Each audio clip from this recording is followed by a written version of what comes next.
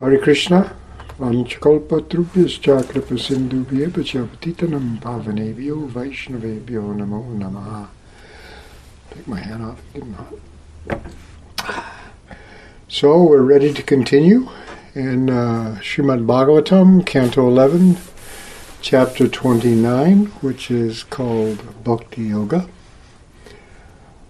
We got up to text number 18.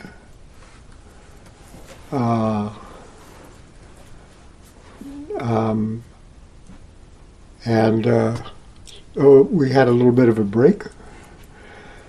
So let me just, if we go back to text number 12,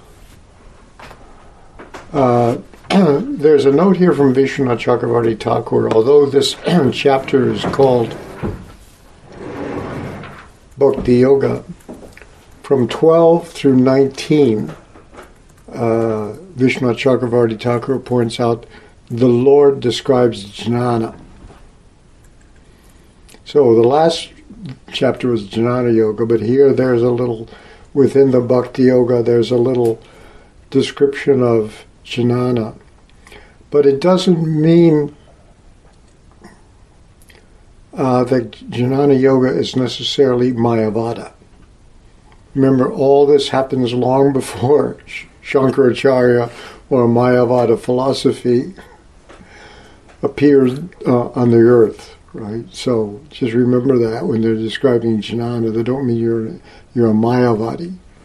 Mayavada is a doctrine that everything is Maya, including God.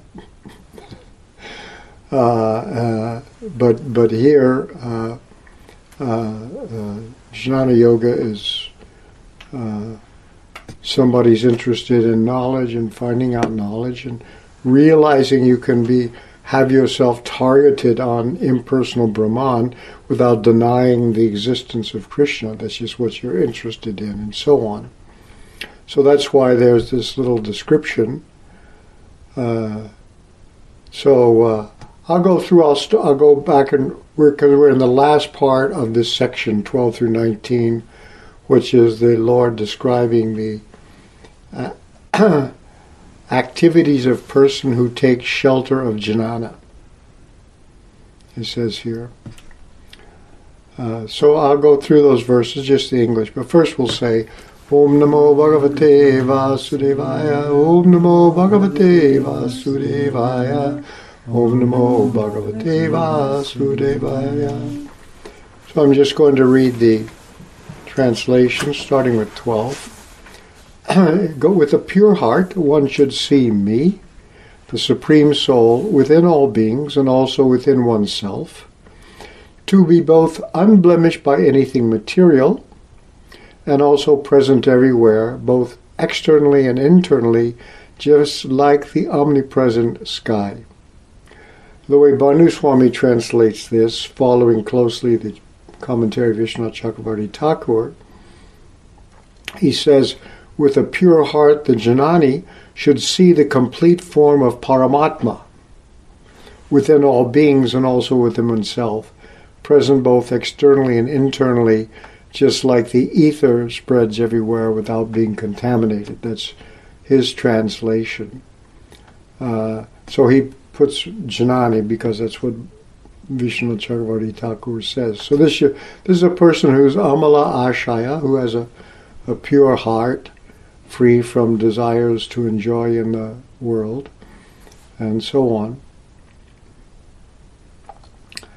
And you see in the next verse, 13, there's the word jnanam kevalam ashritaha, taking shelter of pure jnana. Yeah? So 13 and 14 are translated together. O brilliant Uddhava, one who thus views all living entities with the idea that I am present within each of them, and who by taking shelter of this divine knowledge, this is what you take shelter, this is the divine knowledge you take shelter of, that the Lord is present within all beings, who by taking shelter of this divine knowledge offers due respect to everyone, is considered actually wise. Such a man sees equally the Brahmana and the outcast, the thief, and the charitable promoter of Brahminical culture, the sun and the tiny spark of fire, the gentle and the cruel.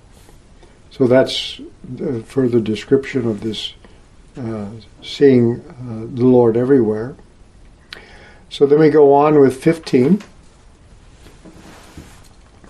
For him who constantly meditates upon my presence within all persons, the bad tendencies of rivalry, envy, and abusiveness, along with false ego, are quickly destroyed.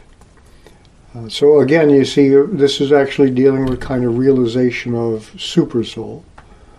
And the word here that's used here, this word by my presence, is the word mat bhavam, the personal presence of me. The word bhava, we know it as a word for ecstasy. But bhava means existence, just with a short A. So bhava is a state of being. So here, mad bhava, my presence of me, the personal presence of me, my presence within all persons. This is the state of being. It also, as ecstasy, it means also your condition of your existence. Or your nature, or so on, like that. So that's another meaning. When it says madbhava, that's what my presence. Then it goes on with 16. Disregarding the ridicule of one's companions, one should give up the bodily conception and its accompanying embarrassments. In other words, you're seeing spirit everywhere. One should offer obeisances before all, even the dogs, outcasts, cows, and asses, falling flat on the ground like a rod. This is dandavat. That means dandavat, like a danda. You fall down flat.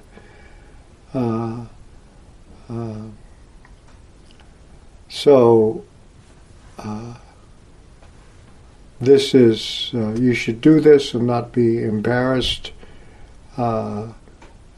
To offer obeisances, because you're seeing everywhere the soul and the supersoul. That's what you're paying attention to, and that's who you're offering obeisance. Not exactly to the dog, but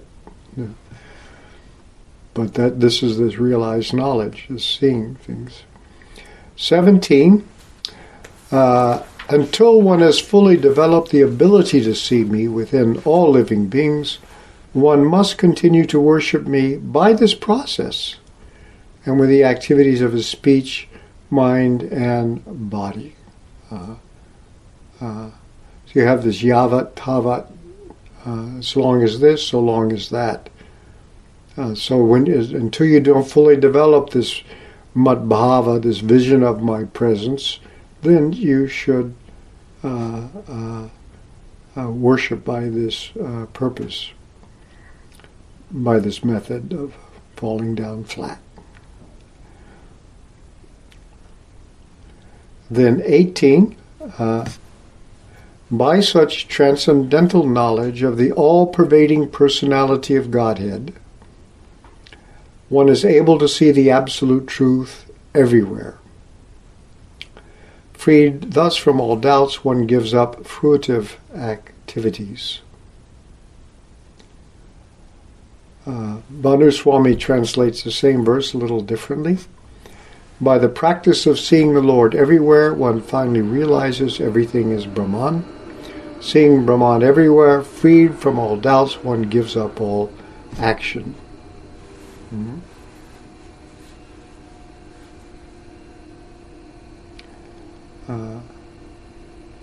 The way Vishwanath Chakravarti Thakur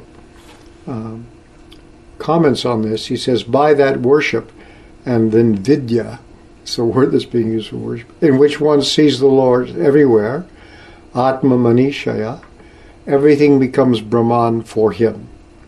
Then, seeing Brahman everywhere, he gives up all action. This is the idea, this realization of The idea is Atma Manishaya. That's the word that's being used here. By realization of the Atma. Now, here you notice Atma is translated as the Supreme Soul. It could be the individual soul. The word, there's a distinction that's made linguistically between sense and reference, or connotation and denotation. The sense is the meaning of the term, the meaning of a word, its meaning, its dictionary meaning. The reference is the class of objects to which it applies. The connotation literally means meaning, denotation what it points to. So sometimes two different words having a different denotation can have the same connotation, and vice versa. Sense and reference. Also, if you want to know, the other technical term is the intension and extension of a term. Intention meaning its meaning, and its extension being its reference. Right? So sometimes this is an important distinction. So Atma, the meaning of Atma, the sense of the term, the connotation of the term, is self.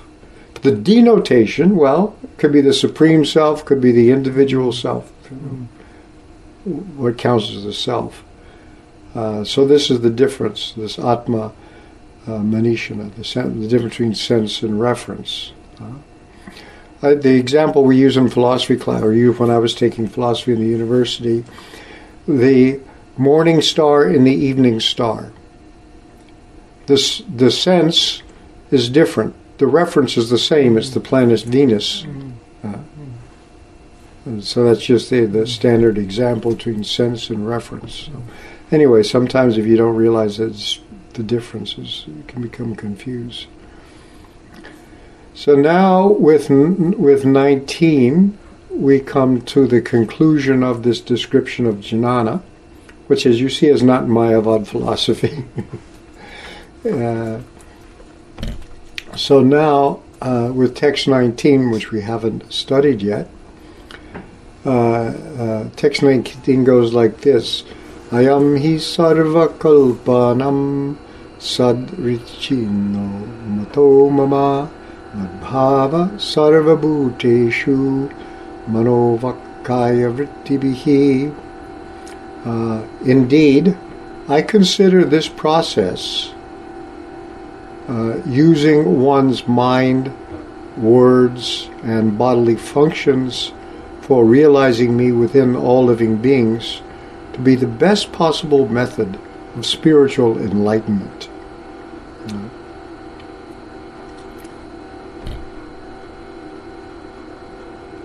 When Bhanu Swami translates this, he follows, there's no BBT purport, by the way.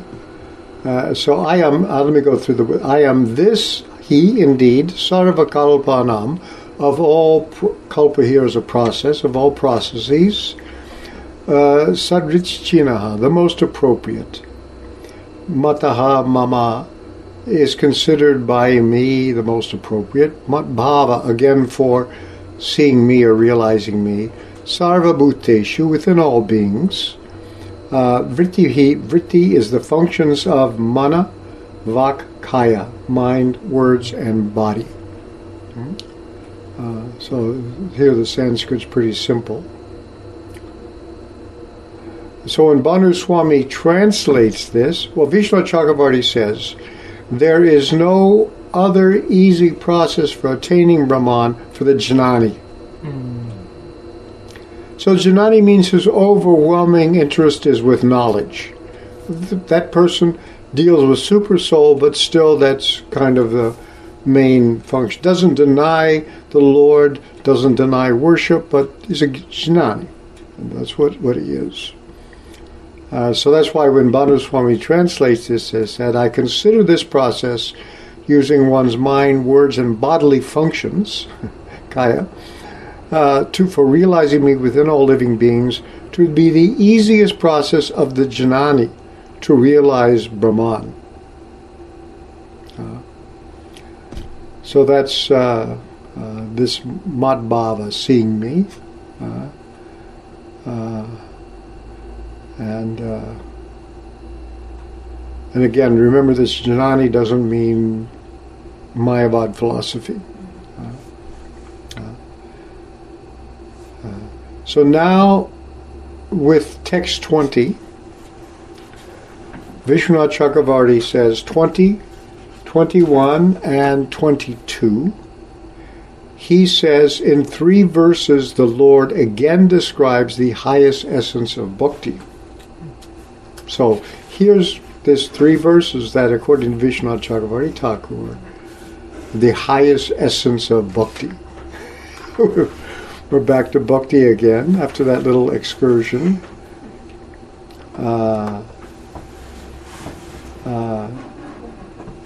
So text 20 goes like this. Nahyang gopakrame dvamso maddharmas yodhavan vap. Maddharmas yodhavan vapi maya vyavasita samyan nirgunatvad anashishaha. My dear Uddhava, because I have personally established it, this process of devotional service unto me is transcendental and free from any material motivation. Certainly, a devotee never suffers even the slightest loss by adopting this process. The important word in this verse, by the way, anashishaha. The word ashish, the Sanskrit word ashish, means wishing for something, a benediction, a blessing, ashish. So anashish, without wishing for anything else.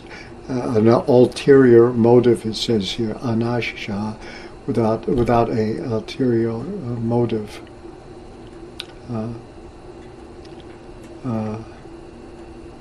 The word, it says, so that there is not, well, here he says in here, there is no, this would be the beginning of the verse, in this attempt there is no dvamsaha, destruction. Not the BBT says the slightest loss by adopting this process.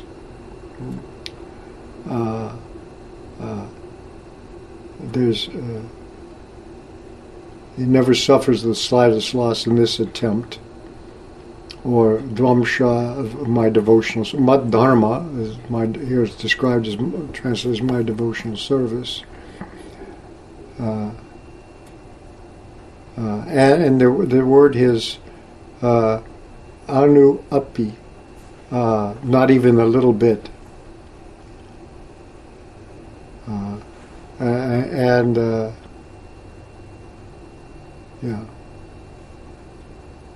Uddhava, Bhanuswami translates it, O Uddhava, because I have personally established it, the process of nishkama bhakti is beyond the gunas. That's no ulterior motive.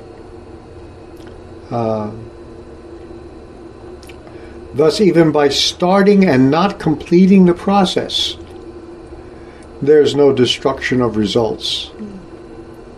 And this is based on a purport by Vishwanath Chakravarti Thakur. I don't think in the BBT there's even a comment on this verse. Let me make sure I'm right. Yeah, they don't comment on it. But Vishwanath Chakravarti Thakur has a very interesting purport.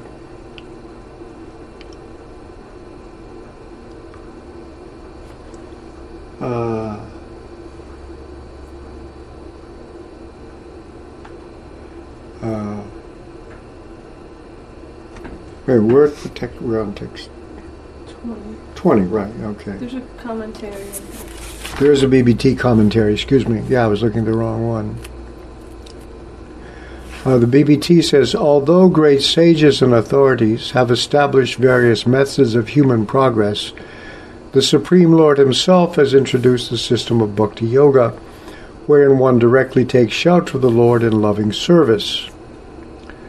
One who serves the Lord without personal motivation can never be defeated in his progress and will certainly go back home, back to Godhead, in the near future.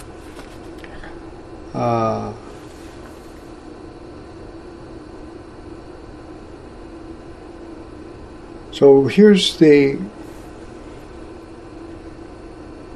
purport by Vishnu Chakravarti Thakur.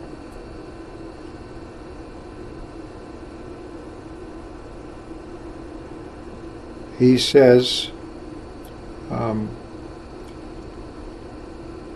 in 3 verses, 9 through 11, the Lord described bhakti.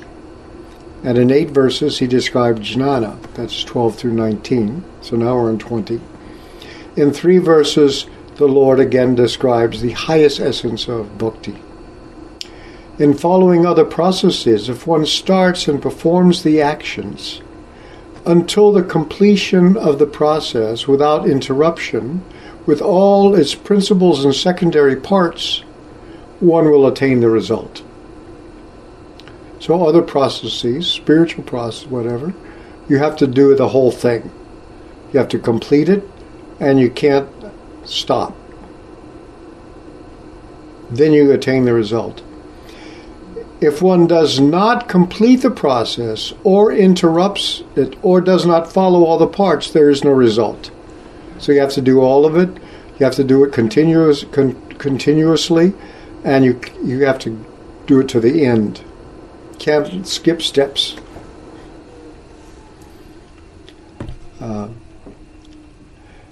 This is not the rule for bhakti, however. Even if one just starts and does not complete the process, or if one does not perform all the parts, the angas, the limbs of bhakti, it is not useless.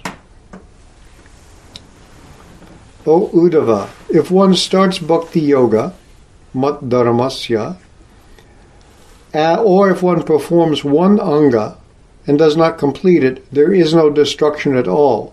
The word anu in the text of result because of the irregularity, since bhakti is beyond the gunas. It is impossible that things beyond the gunas are destroyed. It's nirguna. So it will not be destroyed. Destruction comes from the mode of ignorance. You're beyond the guna. Anytime there's even the mode of goodness, there's some, This is bhakti of my nishkama devotee, the one who is anishishaha. This bhakti of my nishkama devotee is established completely by me. Notice who established it. Krishna does it. Even a small portion of this bhakti is complete. The cause should not be asked. Bhakti is the same as my being the Supreme Lord. Madharma in this verse cannot mean jnana, since jnana is not beyond the gunas. The Lord has said, Kaivalyam sattvikam jnanam. Kaivalya jnana is in sattva guna. That was in 11:25:4. So jnana yoga is in the mode of goodness. Here, you're transcendental. So here's this thing is that that even if you don't keep going, even if you stop, you don't lose anything. Whatever you've gained is your permanent gain, and if you are interrupted, you start off again where you leave off. That's pretty far out. So anyway,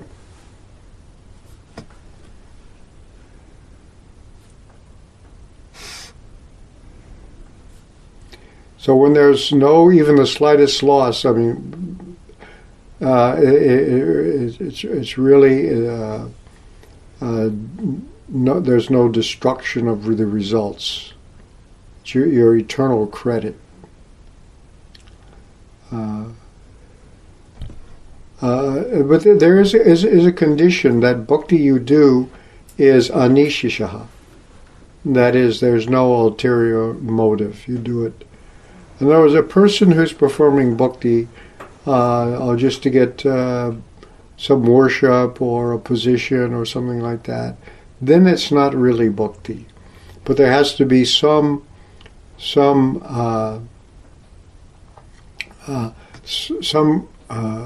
amount of sincerity of doing it. You may do it. You don't get the result right away. You get discouraged. You quit. But it's still when you were doing it, you weren't doing it just for show, just to put on get donations or whatever it may be. That however much you do, however imperfectly, if it's sincere, that will work.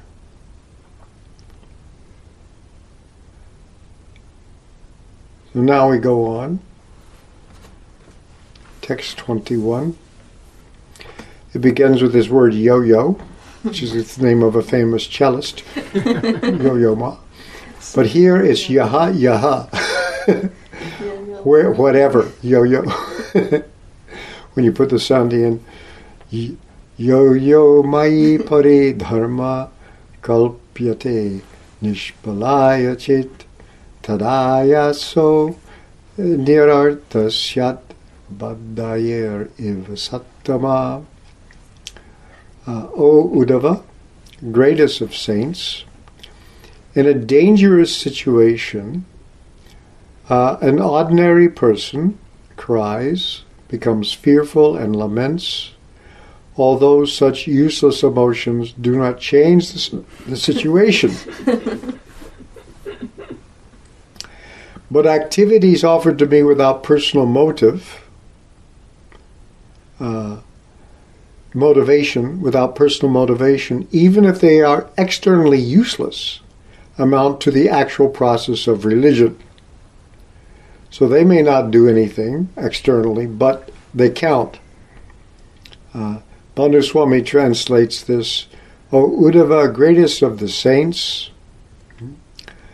That's what he calls them, Sattama, best of the Sat, highest of the Sat, the saints.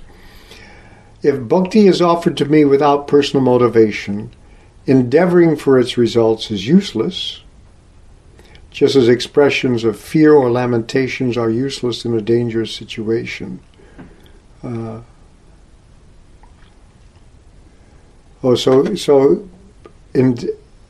It's a slightly different reading of this uselessness of the. If the BBT takes it, if they're externally useless, you don't get anything out of it. Still, it's the actual process of religion. Even if it doesn't seem like it does anything, it's for real.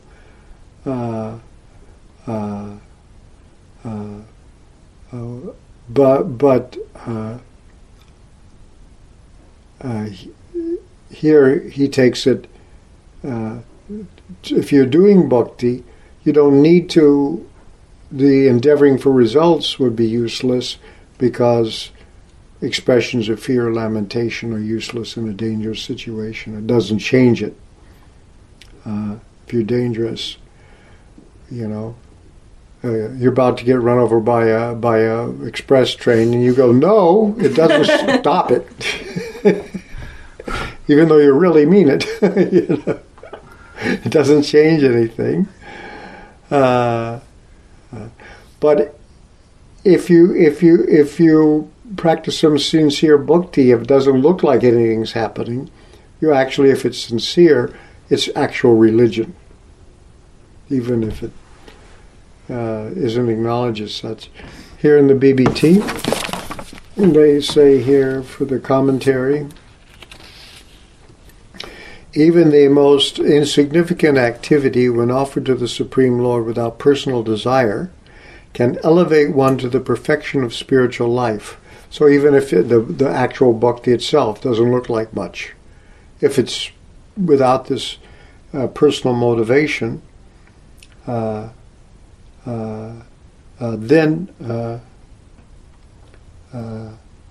the endeavor is significant. Actually, Lord Krishna always protects and maintains his devotee. But if a devotee cries to the Lord for protection or maintenance, desiring to continue his devotional service unimpeded, Lord Krishna accepts such apparent unnecessary appeals to be the highest religious process. So there's another take in the purport on this. If that's your desire, because you're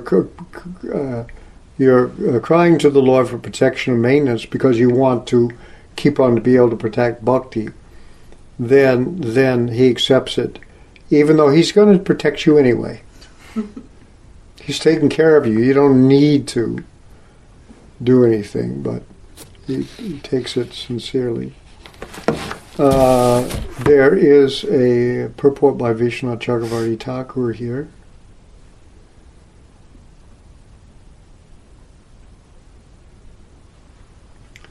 He says here, if bhakti is practiced without duplicity, then without effort it gives effects at every moment.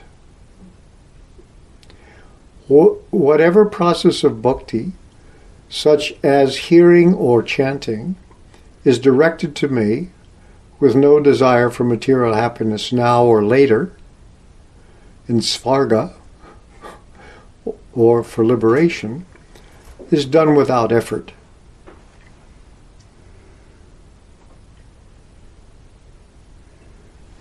The results appear on their own without effort.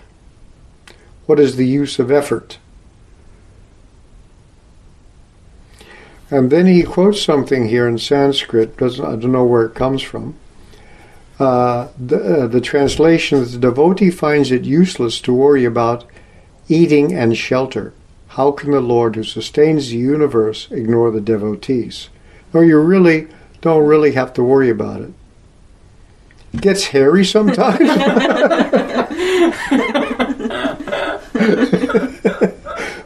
But you really don't have to worry.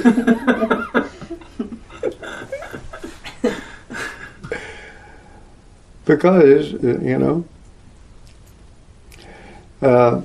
it is as he goes on, it is as useless an effort, it is as useless as efforts executed out of fear or lamentation. Just as by attaining one's object, the object naturally becomes visible, by attaining me as the object of bhakti, bhakti appears on its own. Since the sincere devotee always endeavors for bhakti, still the sincere devotee always endeavors for bhakti. In other words, if you're just after Krishna, the bhakti will come along with it, comes on its own. But still you want devotion. That endeavor shows great attraction to bhakti. That is his great attraction, the devotee's great attraction to bhakti. Effort is thus a great quality, because it shows you're interested and attracted to bhakti. Yeah.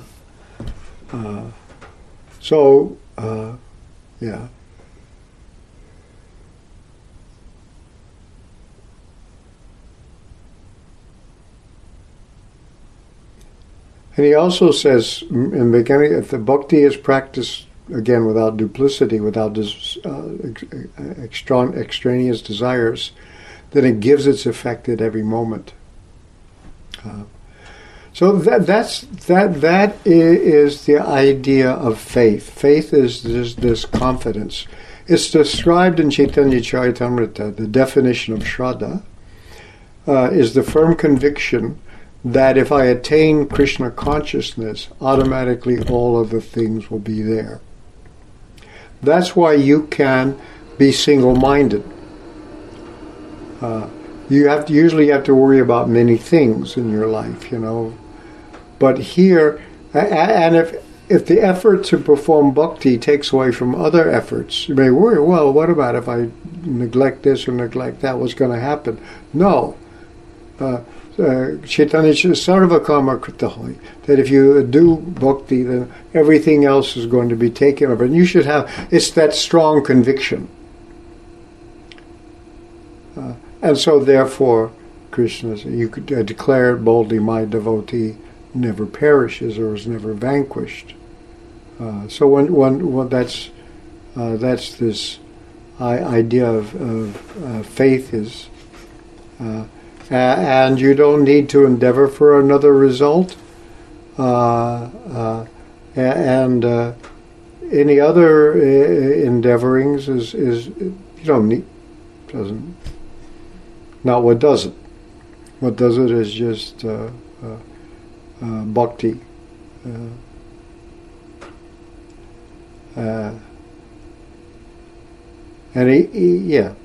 that's anyway. We'll do another verse. Text 22.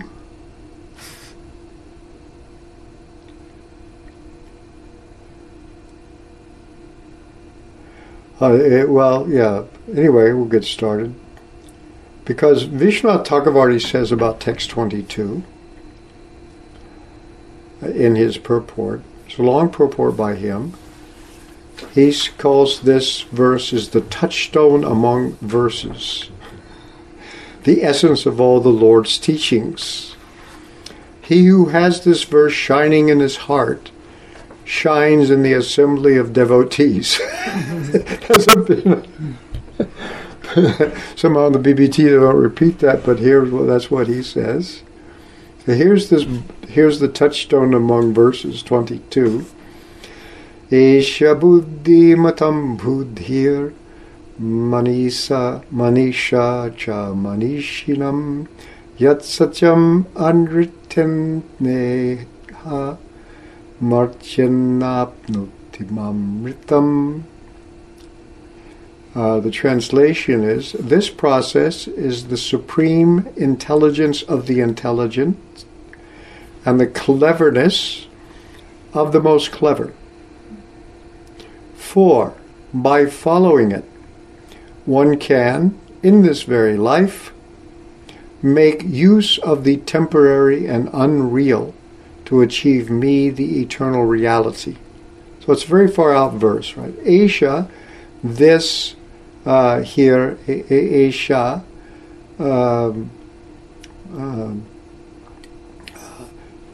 what he's been describing here, this process, is buddhi, the intelligence of those who are buddhimat, those who have intelligence, possess intelligence. Buddhimatam means those who have buddhi. This is their buddhi.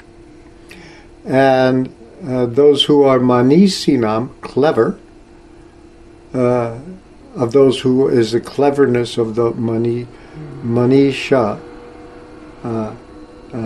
is buddhi means that you can keep your mind focused on long-term goal-directed activity. You want to get something done, and it is the ability to discern what is that right thing to focus on. That's buddhi, discrimination. This faculty of buddhi. You can see of long-term goals which is the best goal. And then cleverness is the ability to do it well. Right? Good in execution. But buddhi is the direction of long-term goal-directed activity. Dadami buddhi yogam tapka. I give them the buddhi yoga by which they can come to me. So anyway, so here, this devotional service is both.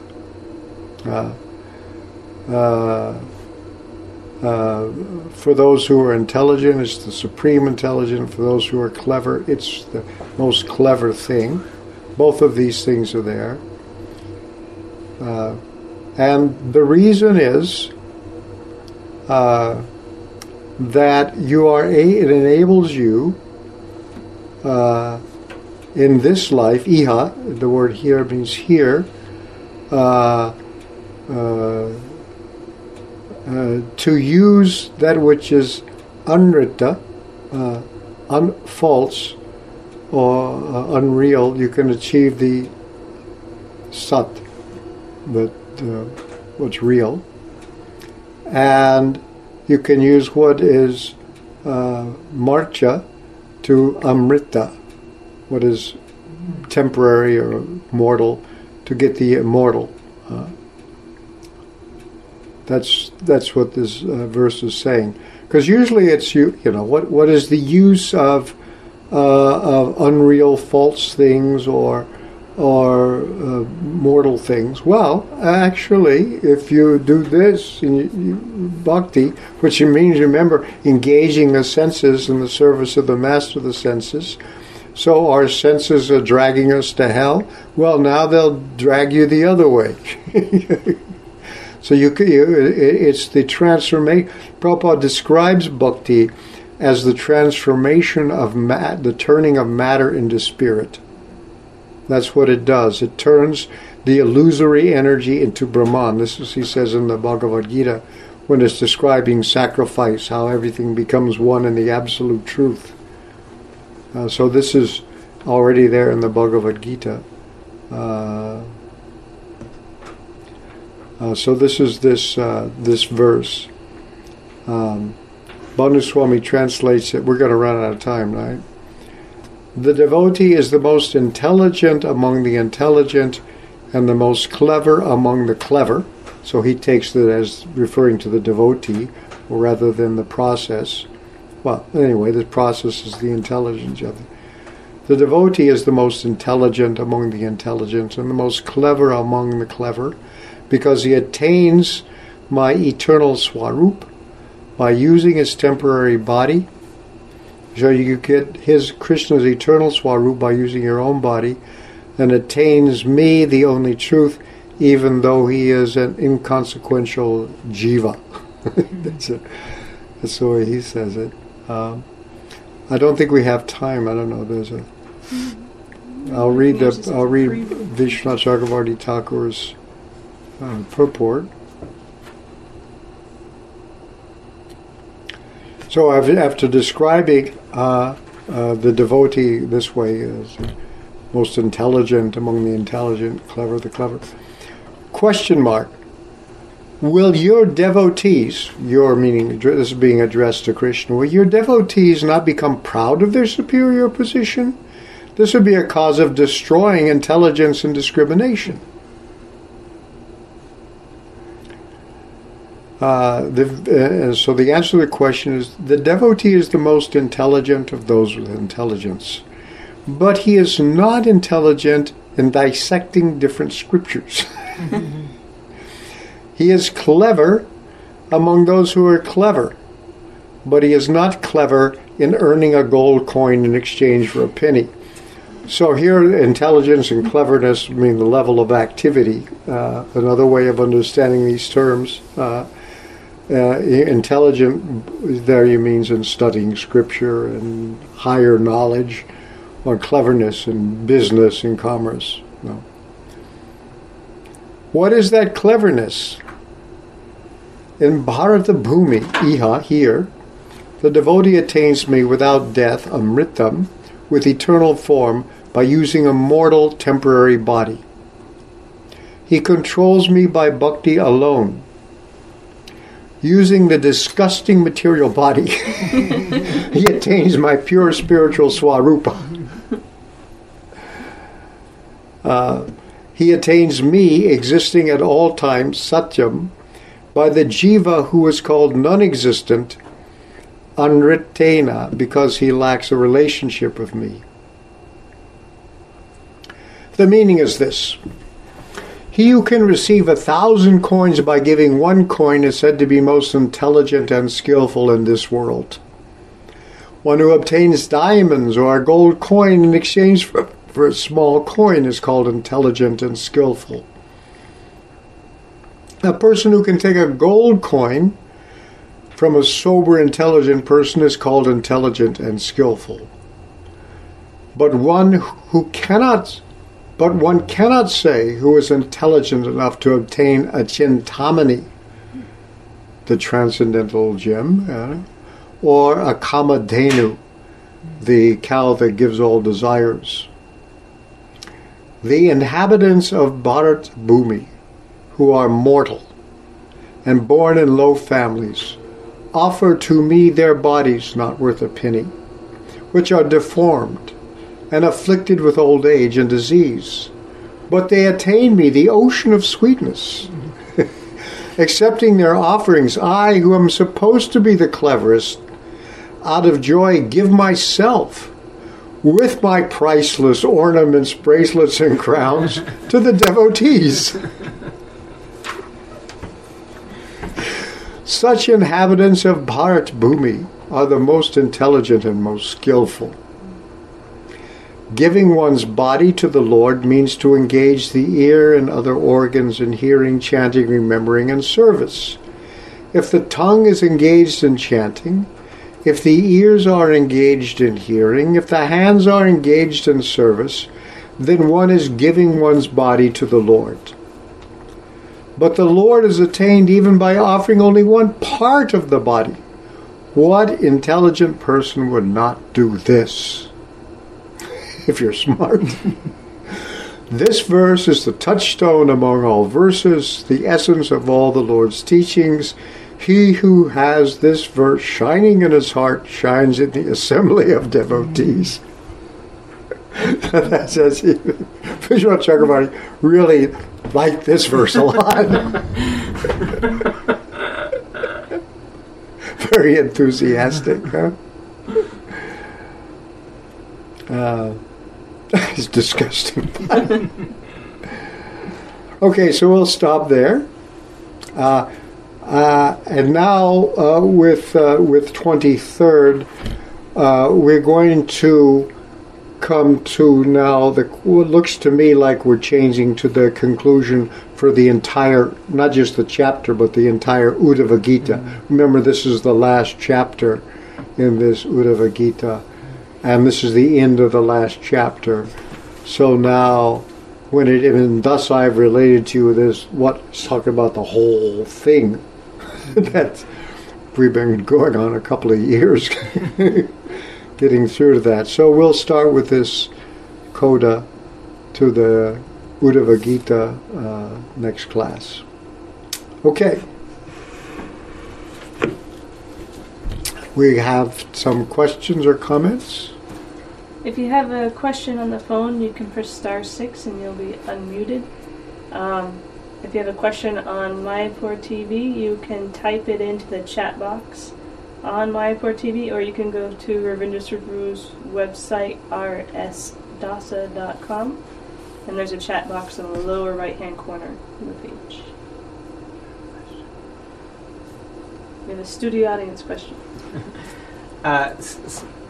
That first of all, that Vishwanath's commentary was amazing. That was excellent, fantastic. I love that. So I have a question related to a previous verse, but I don't want to. It's hard to follow up with a question to a previous verse after hearing that fantastic commentary. But it is the question I had, so I'll go back. Okay, which verse? So it was about. Well, it's in general about the verses before about this notion of, which I also really liked, was that bhakti being near guna, so it can't be destroyed because it's outside the guna. It's very clever. But what about in the case of aparad? Does your progress get destroyed, or is that just a detail? Yeah, that's a good question. If they're offenses, to me.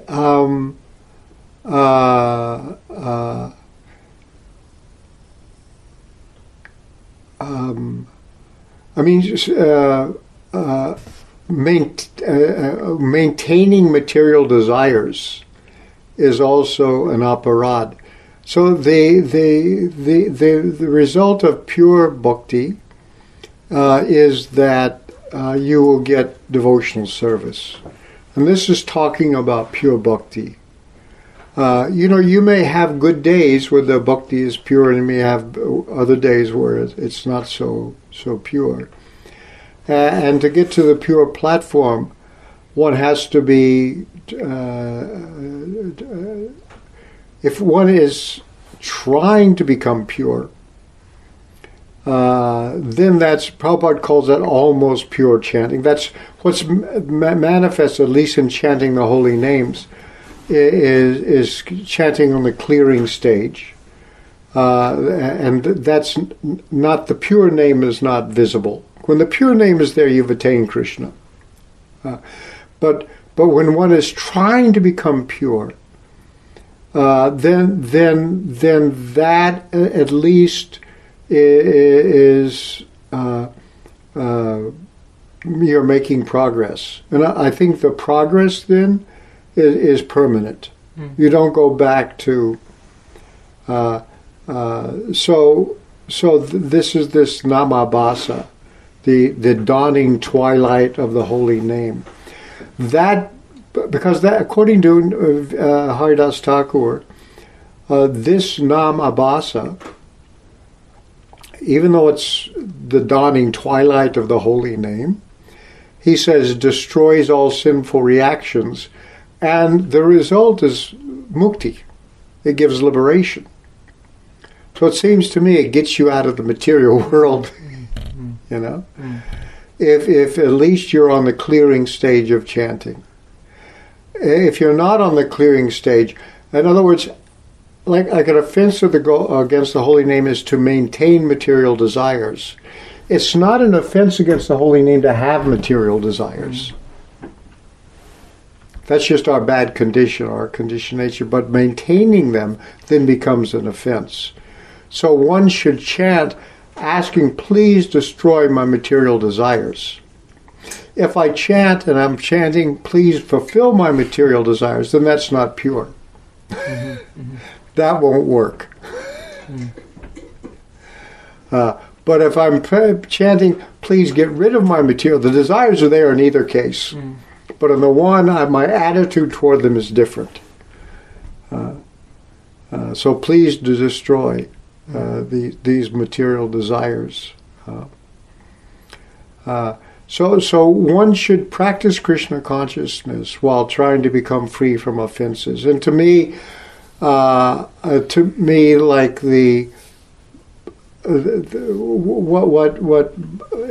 in the Harinam Chintamani, written by Bhaktivinoda Thakur, where the offense that is the root of all the offenses is inattentiveness while chanting. So that's when you're chanting japa, that's the one to deal with right away. When the mind wanders, you bring it back, which not to be inattentive, negligent of the holy name.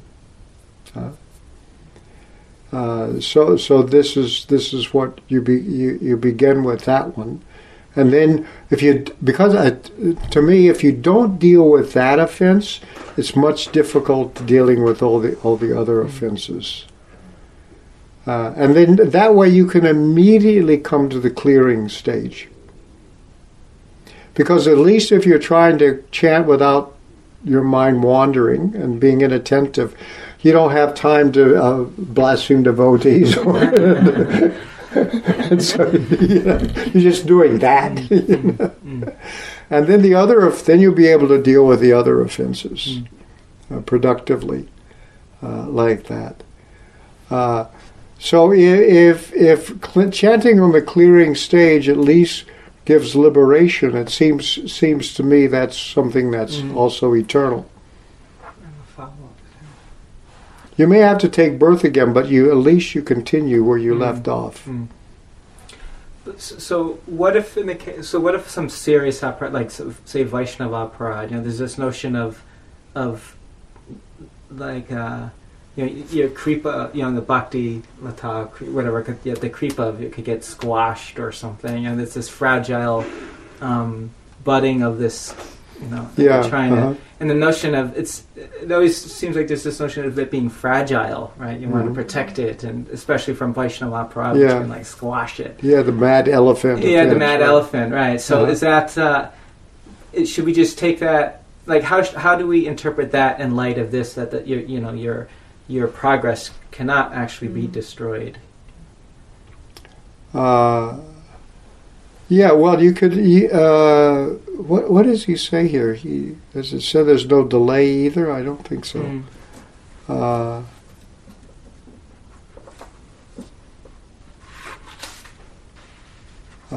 But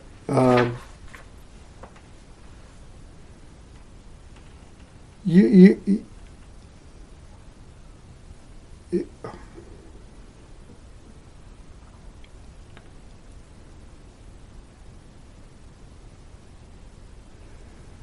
let me see. Let me look at this again here.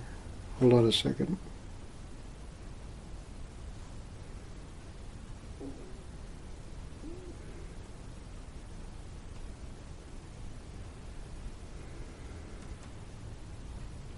Yeah, see, because in 20 he's talking about that the bhakti process that he's established is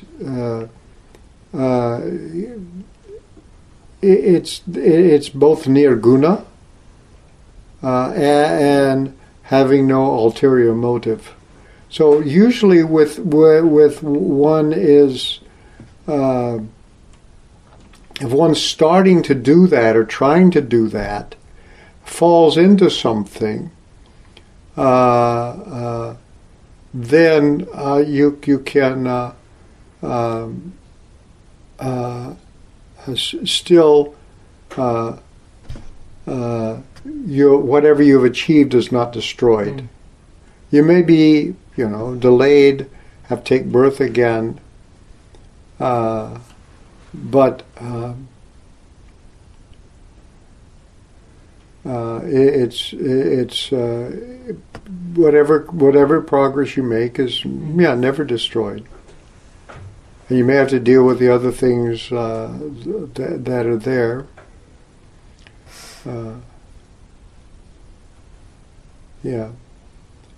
That you've done.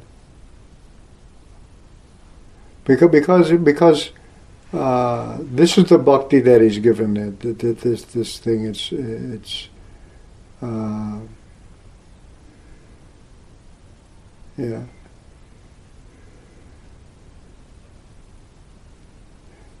activities offered to me without personal motivation.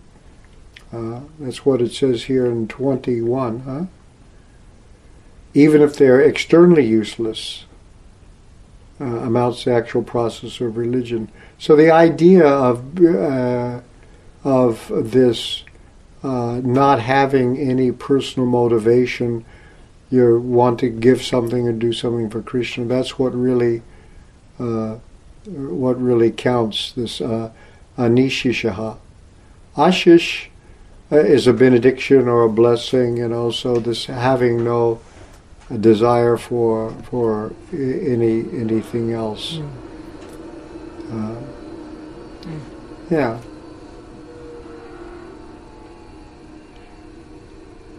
And the way Bhanu Swami translates 20, because I have personally established that the process of nishkama bhakti is beyond the gunas.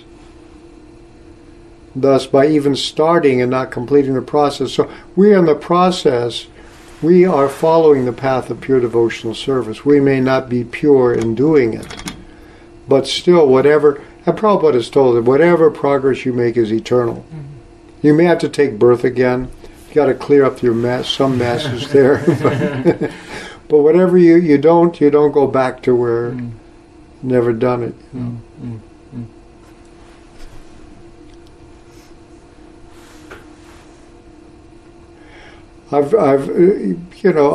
People have always described to me in Krishna consciousness, they had this, that was early on, people noticed that when they first got involved with Krishna consciousness, they were blissful, they made all this progress, and then suddenly, it stopped.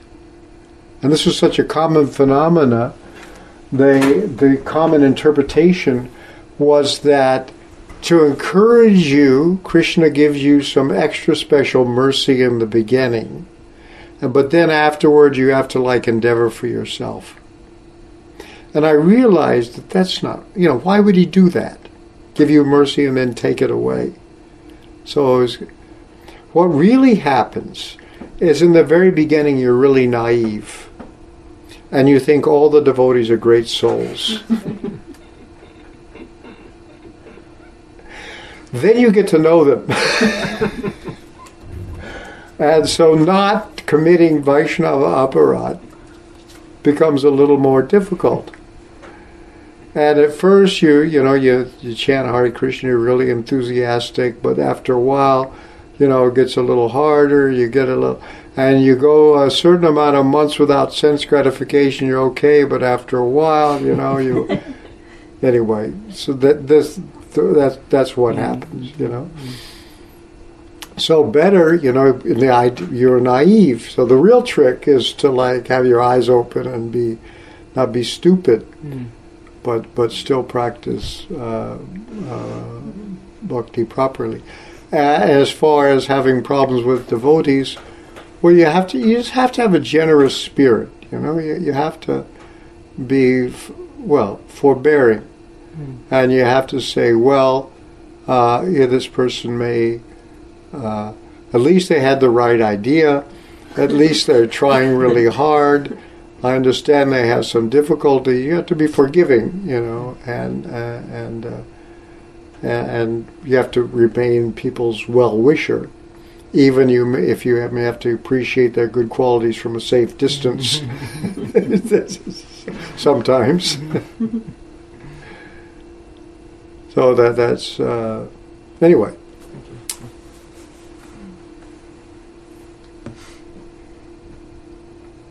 Anything else? Just a brief comment before I read another question here. On the inattentiveness while chanting, I've also found, I'm sure a lot of people have had this experience, that when you are trying to focus on rectifying that offense, it's almost like there's an eagerness that comes to not want to commit the other offenses as well. That's true. Very naturally.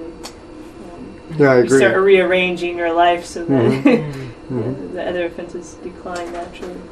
Anyways, but Bhakti Karl has a question. It's actually from the previous class last year, last month. Last year, yeah. Last millennium. But it kind of Pre-Trump. Pre-Trump era. He has. He says. It's in regards to humility, and he said, it is said that a pure devotee has all good qualities, among them also humility. Is humility or any other good quality a prerequisite for bhakti, or should we just cultivate Krishna consciousness and wait for the good qualities to appear? It seems a bit like the hen and the egg question. Of course, without any good qualities, it will be difficult to practice devotional service, but should we make an extra effort cultivating certain qualities, or should we cultivate bhakti and simultaneously monitor our character/behavior? I think the thing to do is to practice bhakti, but very early on, Srinadapi Sunichena Tororiva Suhishnana. I mean, this is said that one should endeavor for humility. It doesn't mean you can not try to become humble. The interesting part is if you recognize that humility is just realism. Otherwise, you become proud of being humble.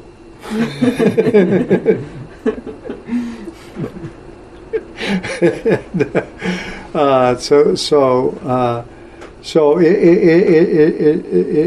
it's worth, because especially the spiritual advancement is the opposite of the material world.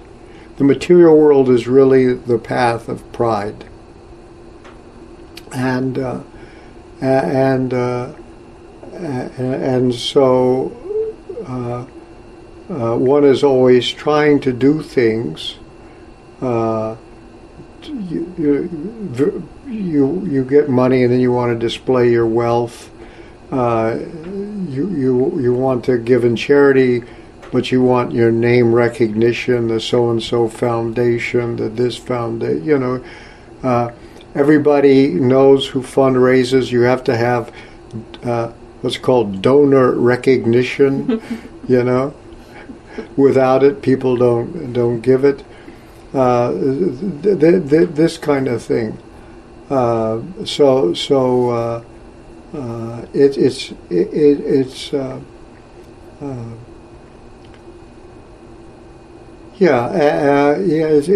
not something that I think Western culture, or maybe just human culture in general, encourages at all. So humility is very hard for people to get a hold of, and they often, at least I've seen in my experience, people confuse it with low self-esteem. Low self-esteem is another kind of pride. You feel very low and you can't stand it. You know, you've and the antidote for low self-esteem is to understand that because you're practicing bhakti, you are valued by Krishna. That's all you have to know. Because Krishna wants you back. The proof that Krishna wants you back is the endeavor that devotees have taken to bring and give us Krishna consciousness. They've worked really hard. Why are they doing that? They're serving Krishna. Why does Krishna want to do that? Because he wants to save as many people as possible. Why does he want to save people? To bring them back to him. Why? Because he wants to have a relationship. He wants a relationship with me. He wants a relationship with you. He wants a relationship with the squirrel in the yard. That means every jiva has something that Krishna values. So there's something. I don't know what it is, but he wants it. So we are valued by Krishna. You should know that. That much, you can take for granted. What he values, what he wants, we don't know. Until we start to have a relationship with Krishna, we start to find out when we are serving Krishna, and then Krishna responds, and then you find out that there's some flavor or taste in that relationship that you feel and that Krishna feels. That's your contribution. After all, Krishna is ever increasing. So you can add to that. You have some contribution to make. So we are valued by Krishna. That much you can be sure of. But the things that we're usually proud of are the things that Krishna doesn't value at all. Somebody else may like your baby blue eyes, but they're very temporary. Anyway, so we are valued by Krishna, and we should know that. If you read the last chapter of the Chaitanya Charitamrita, where Lord Chaitanya is reciting the Shishastika prayers, the further he goes, the more and more it describes what he's feeling. Humility increases. It's just really, and guess what? When the humility increases, one becomes more attractive to Krishna too. So that's another thing. So you can value it,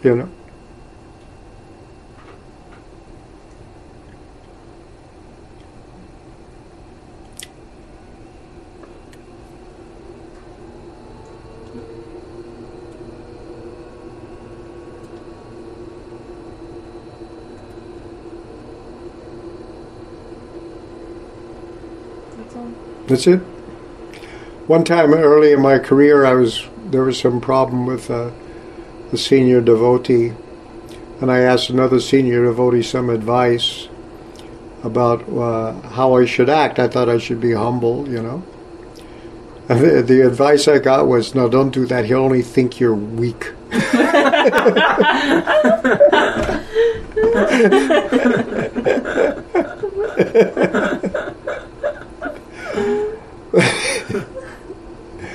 Humility and weakness are not the same thing either, by the way. Actually, it takes a lot of strength to be humble. It takes a lot, yeah, that's right. It takes a lot of strength to be humble. Okay, so we will pick up again next week with text number 23.